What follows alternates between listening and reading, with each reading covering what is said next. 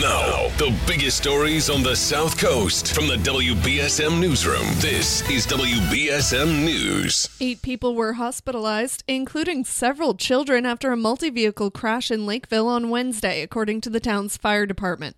The department said that crews responded to the crash at Main and Vaughan Streets just after 4 p.m. Wednesday. None of the injuries appeared to be serious. No further details were disclosed. A truck fire in Westport early Thursday morning was quickly put out by firefighters, saving a nearby home from damage. The Westport Fire Department stated in a Facebook post Thursday morning that crews responded to Rock Street earlier that day for a reported truck fire. When crews arrived, they found a truck engulfed in flames close to a second vehicle and a home, according to the department. 2 firefighters with the first arriving engine company managed to quickly contain and extinguish the blaze. The house did not sustain any damage, although there was some heat damage to the second vehicle. The cause of the fire is not thought to be suspicious. A fisherman who killed a fellow crew member and attacked others with a knife and a hammer off the coast of Nantucket in 2018 has pleaded guilty. The Captain Billy Haver managed to get a mayday call out to the Coast Guard. We have one man, I don't know if he's dead or what, but one of the crew members went crazy, and he started hitting people in the head with a hammer. I got 3 men that's injured right now. One, I can't wake him up.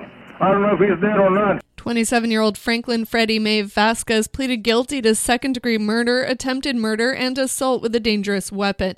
The attack occurred in September 2018 on a Virginia-based fishing vessel about 55 miles off Nantucket. Prosecutors said Vasquez struck 2 victims, stabbed a third, and fled up the ship's mast until the Coast Guard arrived. The stabbing victim died. Vasquez faces life in prison. On Tuesday, the Dartmouth Schools Subcommittee on Diversity and Equality held a forum for members of local American Indian tribes to give their views on the district's Indian symbol. Most at the meeting were in favor of getting rid of the logo, which was redesigned decades ago to more accurately reflect an Eastern Woodlands native. Hanover Middle School teacher and Mashpee Wampanoag member Shauna Newcomb said seeing such symbols can have a detrimental effect on Native youths. These mascots are dangerous, and there is lots of scientific evidence that echoes that. The American Psychological Association alone suggests that Native American students are 8 times more likely to commit suicide. But others said they feel the logo is respectful and gives them pride. Dartmouth voters will weigh in during a non-binding referendum vote at the town election this April. The most in-depth scientific analysis of a shipwreck found on Cape Cod more than 150 years ago has provided the best evidence yet that the timbers are from a vessel that stranded on the peninsula in 1626, an episode described in detail by the leader of the Pilgrims. The results of a study on the remains of the ship, known as the Sparrowhawk, were published Friday. The study used radiocarbon analysis and dendrochronology, the study of tree ring growth, to narrow down when the Sparrowhawk was built. An ancient discovery by a group of New England fishermen is being used to help Ukrainian refugees. The New Hampshire-based crew pulled out a 12,000-year woolly mammoth tooth from the coast of Newburyport, Massachusetts, while fishing for scallops. Tim Ryder, the co-owner of the crew, known as the New England Fishmongers, has decided to auction off the tooth to raise funds for the World Central Kitchen.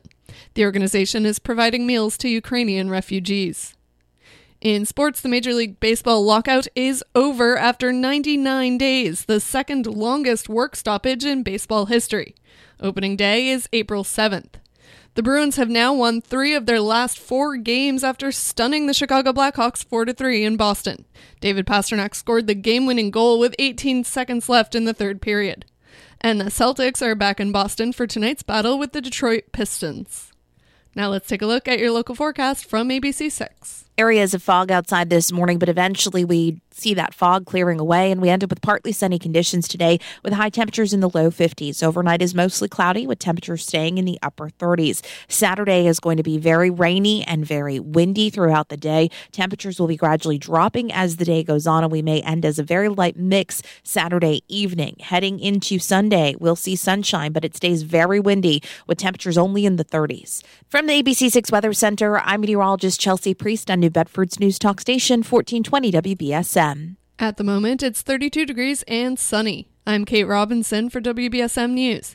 Stay up to date with New Bedford's news talk station, 1420 WBSM, and get breaking news alerts and podcasts with the WBSM app.